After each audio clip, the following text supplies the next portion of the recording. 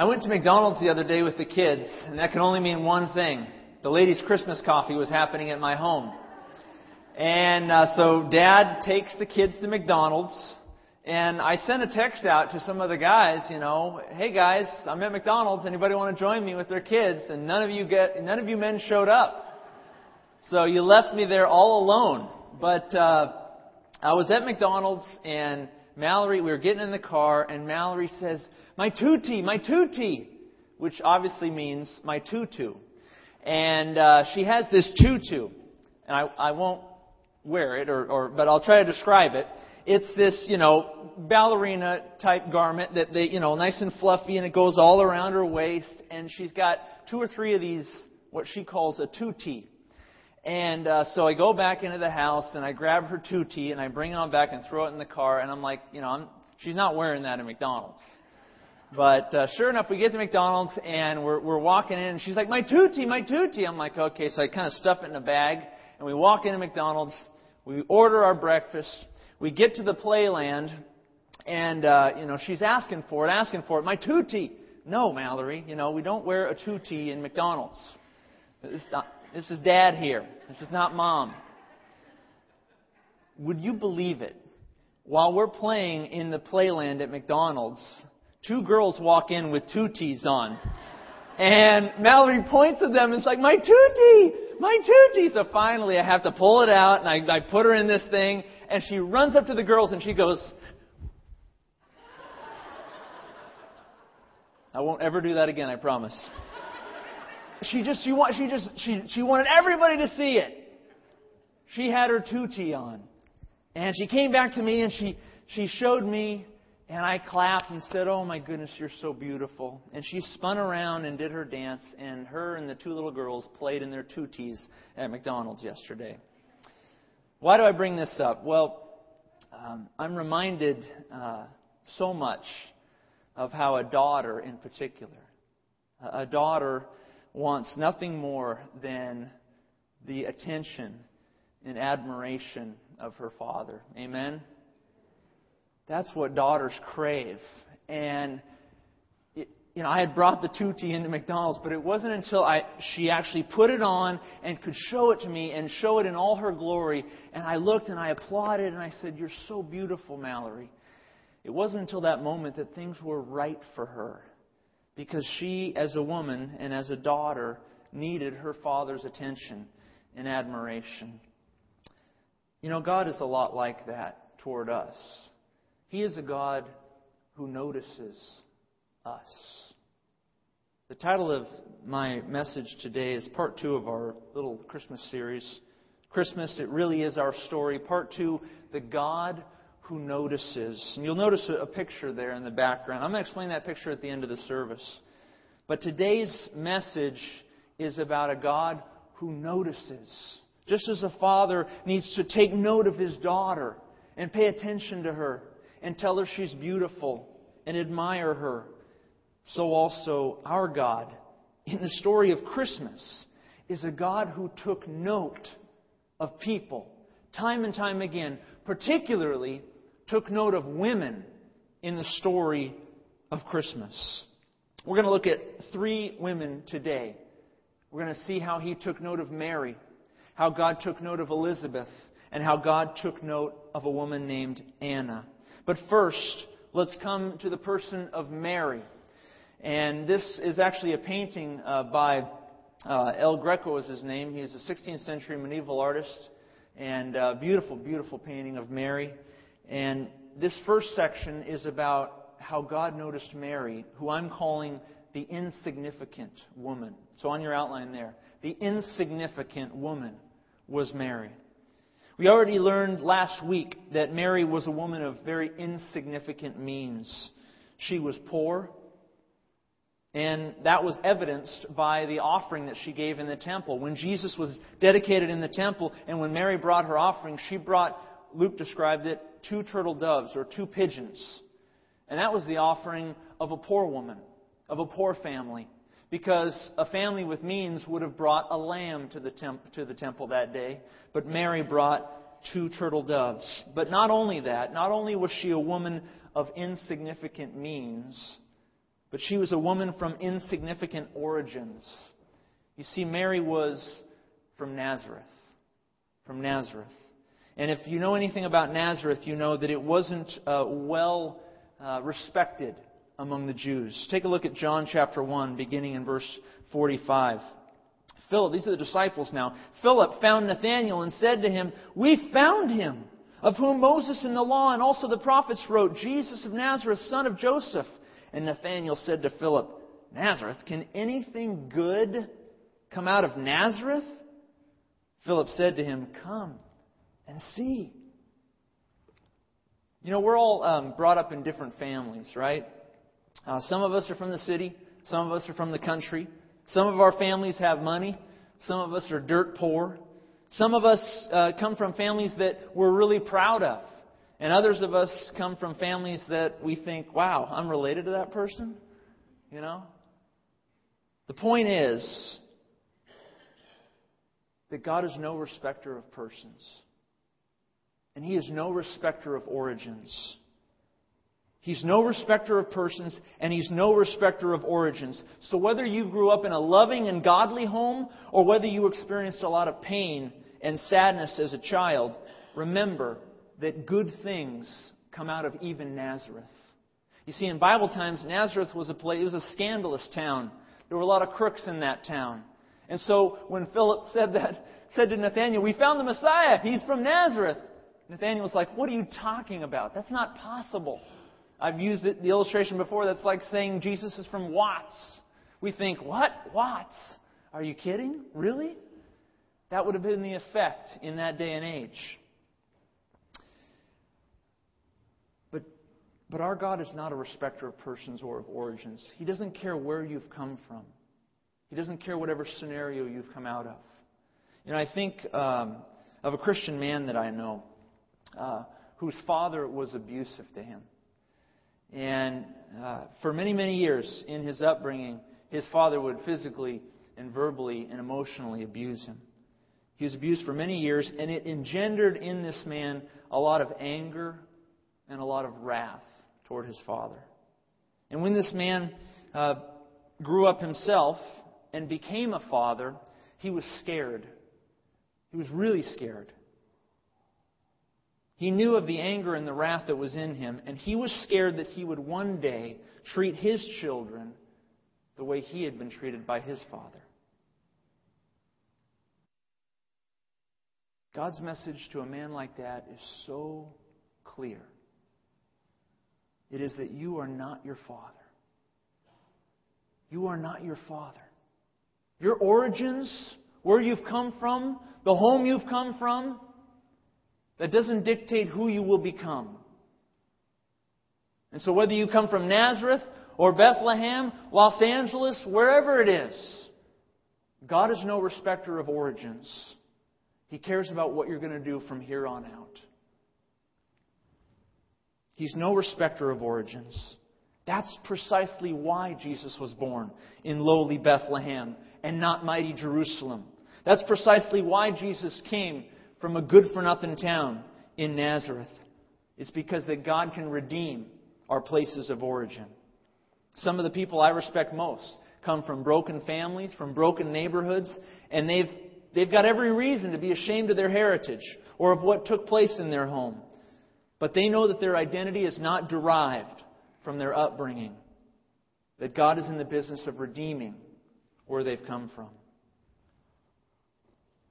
So this Christmas, we're all going somewhere for Christmas. Many of us are going home. We're going to our families where we grew up. This Christmas, whether you are going back to a home that you're proud of, that was a godly and a loving home, or whether you're going back to a home that you're fearful of, that you're intimidated by, that you're angry toward, disappointed at, wherever you're going, know that God is in the business of redeeming your origin. He's sending you back for a purpose and for a reason. And maybe it is to let the presence of Jesus in your life make an impact on your family. Mary, the mother of Jesus, she was from a good-for-nothing town. She had no money, but God showed this woman great favor. And she was quick, very quick to thank Him for it. Notice what it says in Luke 1. This is the Magnificat in Latin. This is the Song of Mary. She says, Mary said, "My soul magnifies the Lord. My spirit rejoices in God my Savior, for He has regarded the lowly state of His maidservant. He who is mighty has done great things for me. Holy is His name. His mercy is on those who fear Him from generation to generation." Verse 52, He's put down the mighty from their thrones. He's exalted the lowly. He's filled the hungry with good things. The rich He's sent away empty. He's helped His servant Israel in remembrance of His mercy. 3 times in the span of this song, Mary is emphasizing that she came from humble origins. Meekness, humility. She was a lowly maidservant. And He exalted her up. He filled her. He put her on a place where no woman from Nazareth had been before. Henceforth many call her blessed. God is no respecter of persons. He's no respecter of origins. Wherever you've come from, He can redeem where you've come. And He can bring the light of Christ back into your place of origin. And I urge you to do that this Christmas season. That's the first woman we're taking a look at, Mary, the insignificant woman. The second woman is this, Elizabeth, the hurting woman. Elizabeth, the hurting woman. And this is a painting by Rembrandt of St. Elizabeth, a beautiful painting. This was not by Rembrandt. This was, I'm forgetting the artist's name now, but I'll recall it probably later. The next painting is of Rembrandt. But this is St. Elizabeth. This is the woman who bore John the Baptist. But before she did, in the Christmas story, she is the hurting woman whom God notices. Take a look at Luke chapter 1, beginning in verse 5. It says, "There was in the days of Herod, the king of Judea, a certain priest named Zacharias of the division of Abijah. His wife was of the daughters of Aaron, and her name was Elizabeth. But they had no child, because Elizabeth was barren, and they were both well advanced in years." You know, it's very hard to put the significance of verse 7 into perspective. We see there that Elizabeth was barren. And all of us, we understand what that means. But it's hard for us in our 21st century day and age to understand just how significant a statement like that was in Jesus' day and age. You see, in the Bible period of time, in biblical times, a woman who was barren was a woman who was considered disfavored by God. She was considered to be someone, or her husband, who had sinned against God, who had transgressed God's law in some way, shape, or form. And because of that transgression, because of that sin, that God had somehow caused barrenness to fall upon her. You look at Rachel, way back in Genesis, I believe it's chapter 32, in which Rachel's crying out saying, "Kill me if I can't have children," she says to her husband. "If I can't have children, I'd rather die." I know a little bit about this wrestling with barrenness. I've had some friends who have wrestled with it. In particular, my pastor wrestled with this. As a kid, as a child, and as a teenager, I had a pastor, Rich Kundle. He's still there today. He's been pastoring now for over 30 years in this church. It's a wonderful testimony of faithfulness. And he and his wife, Lori, he was my youth pastor for a time and then became the pastor of the church. It was well known throughout the church that they were trying to have kids. And years went by, and they could not get pregnant. And he was very open about it. I was amazed at that. It was remarkable how he would share the struggle and the pain and the testimony that had developed in them. But he shared a lot about the hurt and just the emotional toll that it took upon him and his wife. But God blessed them. That in the midst of all of that trying, they decided later on in their life to adopt. And they ended up adopting 4 children. Beautiful kids who are now all grown. One of them's at Biola. The others are teenagers. And they were a little bit younger than me, so I didn't know them very well. But it was beautiful for our church to watch this couple, the pastor of our church, grapple with this issue of barrenness and yet come full circle and adopt these 4 beautiful kids. But in the midst of all that, in the midst of that experience in Pastor Rich's life, he grew to identify a need in the Christian church. He found out that there was really no resources to help those who were struggling with this issue of barrenness. And so he actually went on to get a doctorate from Western Seminary. And the title of his dissertation, his Doctor of Ministry final paper, was this: Shepherding the Lambless Sheep, a Pastor's Guide to Ministry with Infertile Couples. And Pastor Rich developed an entire program of sorts for pastors and churches to implement to deal with those who were dealing with infertility. And I know it's being used in churches across the nation to this day. It's a wonderful testimony of Rich's life and how God's brought him through so much. Now, why do I bring this up? Well, Rich admitted often that they wrestled with the very same questions that you and I would wrestle with if we were dealing with this issue. First, it was issues of, is this because of me? Is this because of you? Is there a physical issue going on here? But then there were other questions that continued to haunt him and his wife, Lori. They started to ask the questions of, did we do something wrong? Is God somehow punishing us for something we've done? These were questions that undoubtedly haunted Elizabeth and Zacharias. You see, in the Old Testament, leading up to the time of Christ, barrenness was considered a result of sin. And it wasn't just barrenness that was looked upon with reproach. The culture also, the people of that day, also derided parents whose children were born with physical abnormalities or other physical problems. Was that true? Or was that just a figment of the culture's imagination? Was God really punishing them?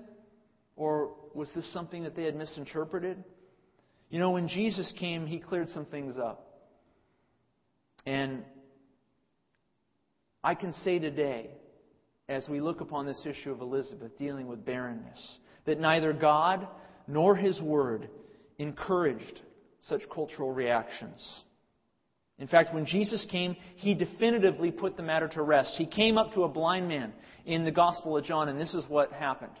In the Gospel of John, chapter 9, as Jesus passed by, He saw a man who was blind from birth. And His disciples asked Jesus, saying, Rabbi, who sinned?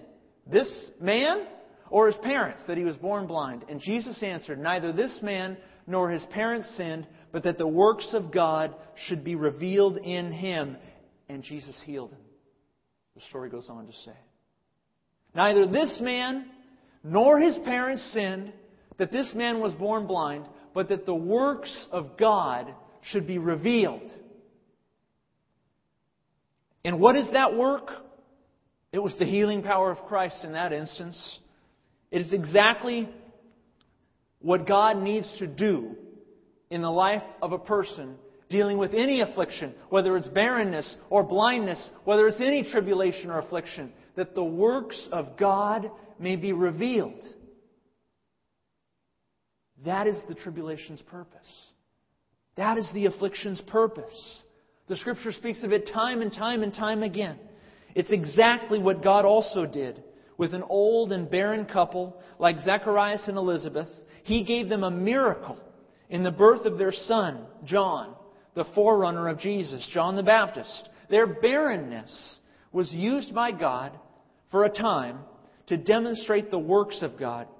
It wasn't a matter of sin like the culture supposed. In fact, Luke says just the opposite. He says in verse 6 of Luke chapter 1, he says that they were both righteous before God, walking in all the commandments and ordinances of the Lord, blameless. The fact that Luke mentions that is indication that he was well aware of what the culture thought.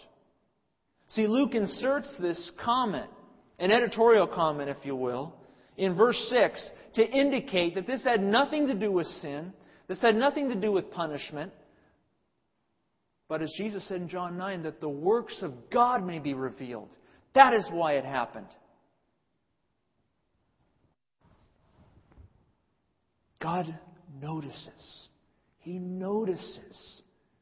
He is the God who notices. He notices a couple who's crying out for a baby. He notices the person who's calling for a job. He notices the one who's asking for healing. He notices the one who seeks vindication and justice. He notices the person who says, God, why is this happening to me? And He's asking you and I to trust Him. To not wallow in self-pity or loathing, but to trust Him. To believe the Word when it says that His promises are not slack concerning you.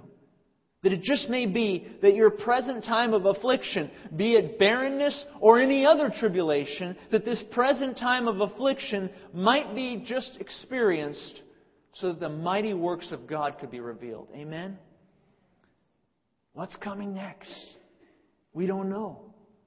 But if you're dealing with any affliction today, I say on the authority of God's Word, it is because the mighty works of God are about to be made evident in it.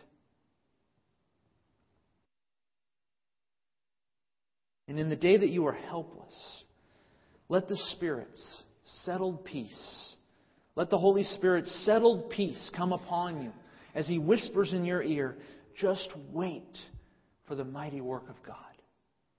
Just wait for the mighty work of God. It's coming. It's coming.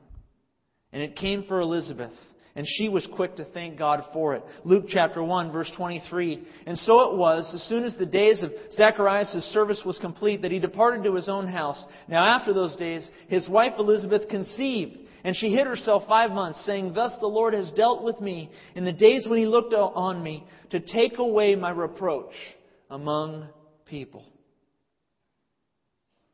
Elizabeth's years of helpless questioning, of shame, were erased when the mighty work of God was revealed. Her reproach among the culture was removed when God finally answered her prayer. And in keeping with her patient righteousness, her steadiness, she was careful to give God all the glory and the credit. She thanked Him for taking away her reproach among the eyes of the people. Interesting, too, that the Bible says she hid herself for 5 months. You might wonder, well, why would she do that?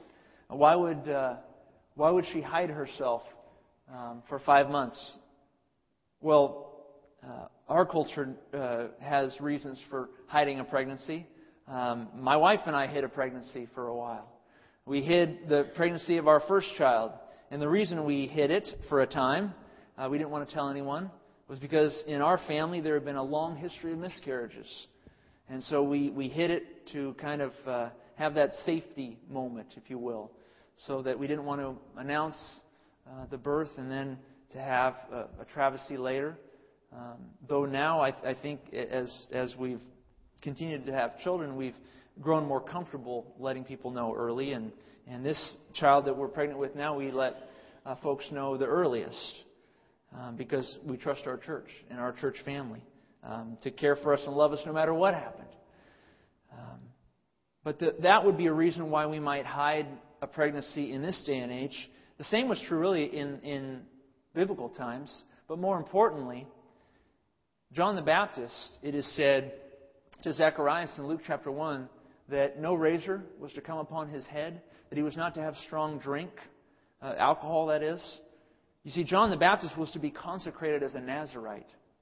And if you look at Numbers chapter 6 in the Old Testament, or Judges chapter 13, it talks about in Numbers 6 and in Judges 13, it speaks of how a woman, a pregnant woman, is to conduct herself during a pregnancy in which her son is going to become a Nazirite. That is, a man who no razor comes upon his head. He's totally consecrated to the Lord.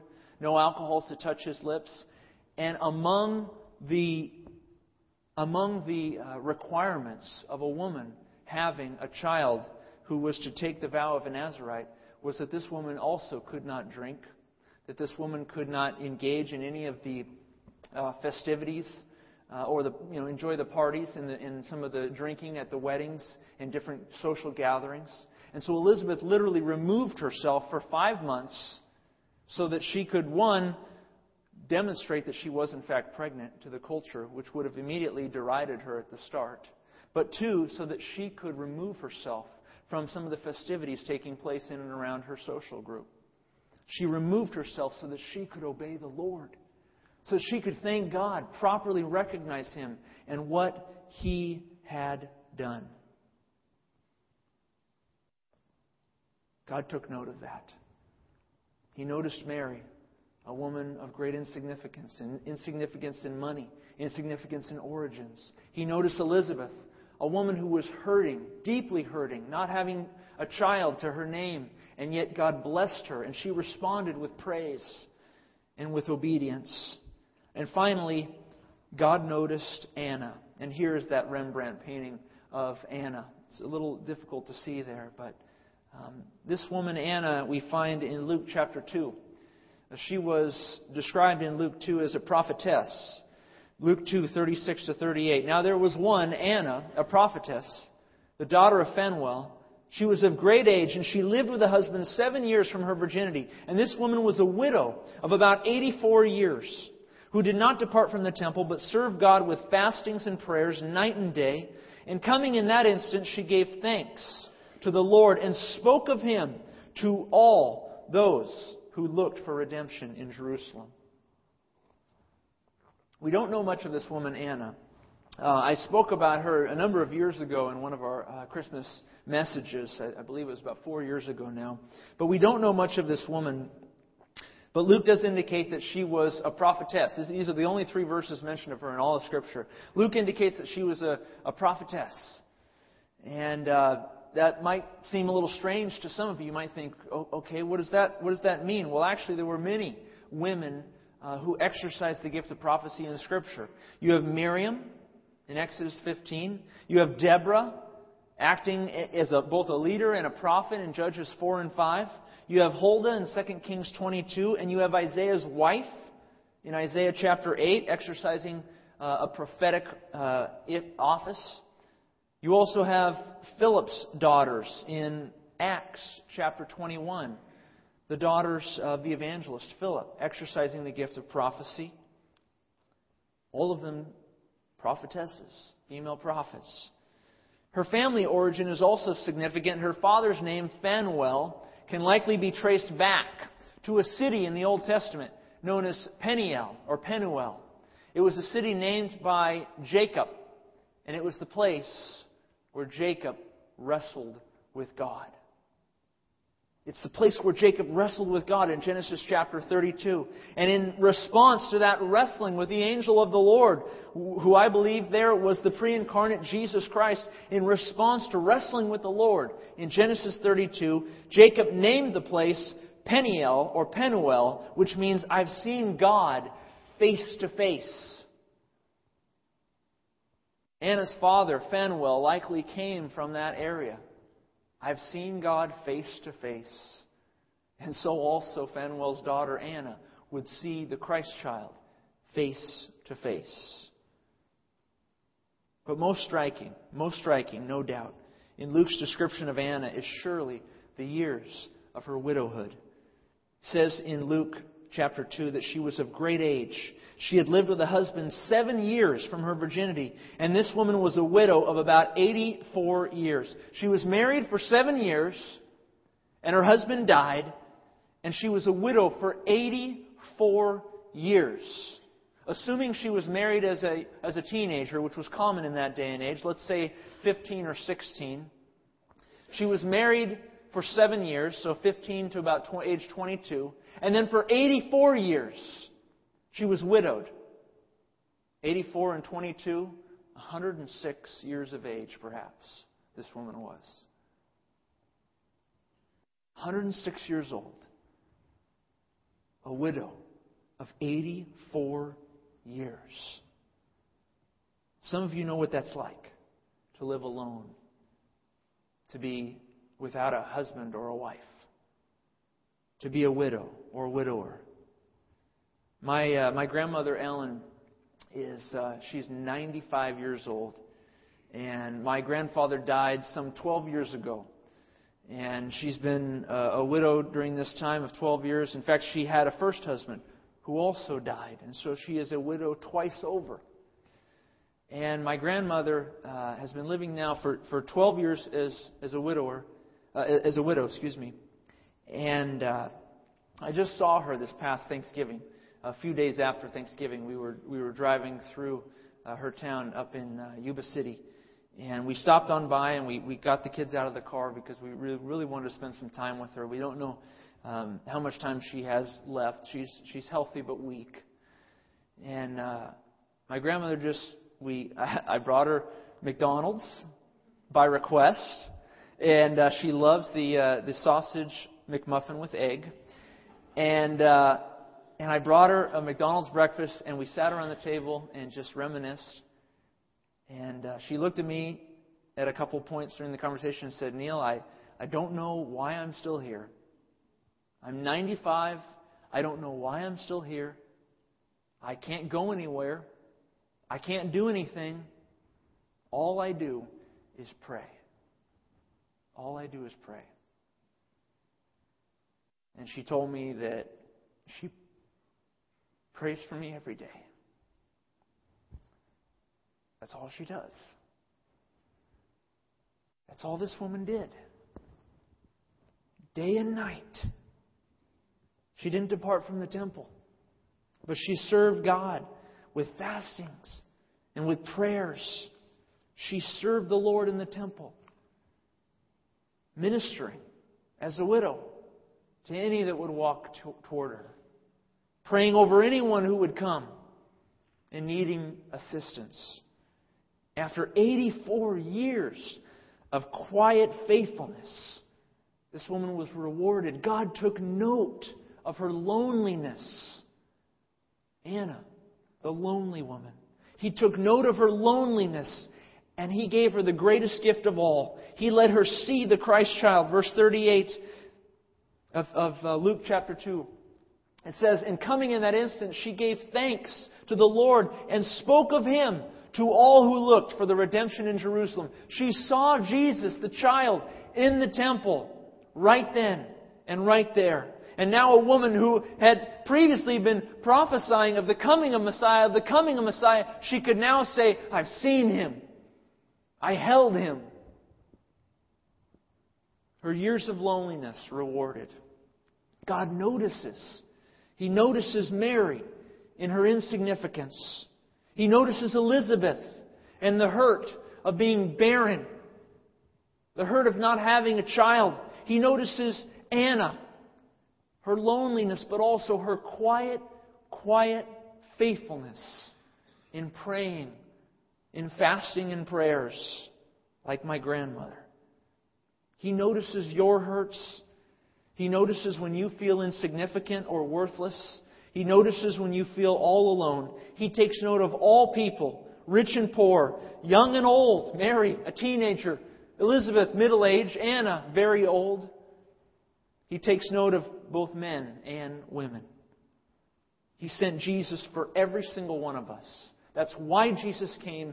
That's why the story of Christmas really is our story.